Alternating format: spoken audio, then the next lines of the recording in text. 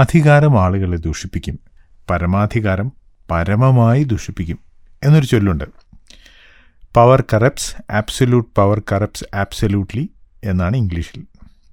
നിങ്ങൾ ഇത് കേട്ട് കാണും. അധികാരം കിട്ടിയാൽ പിന്നെ ആരോടും എന്തും ചെയ്യാം, എന്തും പറയാം എന്ന തോന്നൽ പൊതുവെ ആളുകൾക്കുണ്ടാകാറുണ്ട്. അത്തരം സംഭവങ്ങൾ നമ്മൾ മാധ്യമങ്ങളിലൂടെ കാണാറുമുണ്ട്. എനിക്ക് അധികാരമില്ലെങ്കിലും എൻ്റെ പരിചയത്തിലുള്ള ആർക്കെങ്കിലും അധികാരമോ പദവിയോ ഉണ്ടായാലും മതി, അതിൻ്റെ പേരിൽ ആളുകൾ മറ്റുള്ളവരുടെ മേൽ കുതിര കയറും.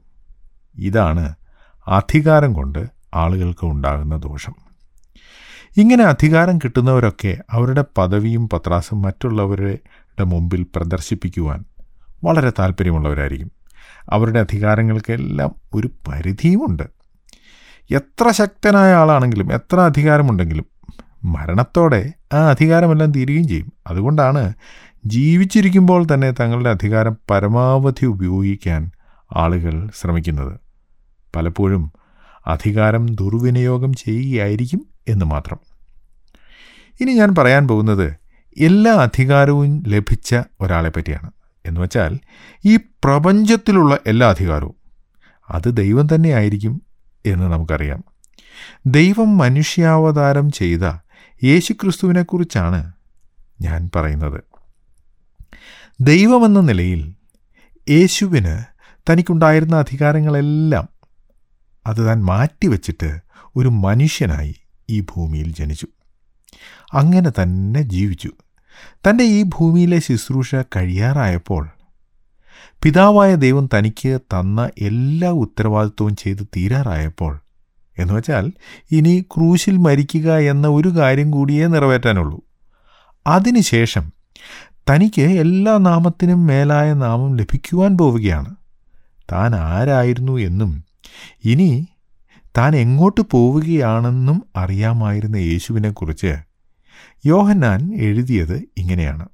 ഞാൻ വായിക്കാം.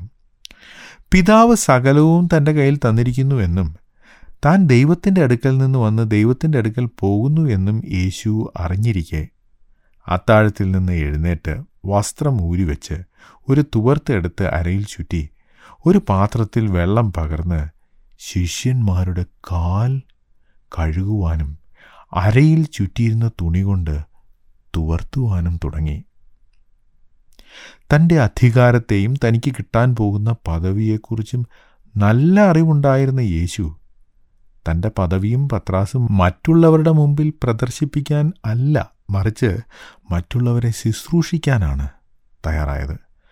മറ്റുള്ളവരുടെ എന്ന് പറഞ്ഞാൽ പോരാ, തൻ്റെ ശിഷ്യന്മാരുടെ കാല് കഴുകുവാൻ യേശു തയ്യാറായി. ആ ജോലി ഒരു വീട്ടിലെ ഏറ്റവും താണ അടിമയാണ് ചെയ്തിരുന്നത്. ആ അടിമയുടെ ജോലിയാണ് യേശു ചെയ്തത്.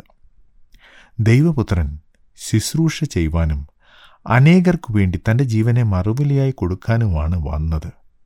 കൂടാതെ യേശു ഈ ചെയ്തത് തൻ്റെ ശിഷ്യന്മാർക്ക് ഒരു മാതൃകയും ആയിരിക്കണമെന്ന് താൻ പറഞ്ഞു. എന്നുവെച്ചാൽ യേശുവിൻ്റെ ശിഷ്യൻ ഒരിക്കലും അവരുടെ അധികാരം മറ്റുള്ളവരുടെ മേൽ അടിച്ചേൽപ്പിക്കരുത്, മറിച്ച് മറ്റുള്ളവരുടെ ദാസനാകാൻ തയ്യാറാകണം. ഞങ്ങളെ വിളിക്കുവാൻ ആഗ്രഹിക്കുന്നുവെങ്കിൽ 098802221957 എന്ന നമ്പർ ഉപയോഗിക്കുക.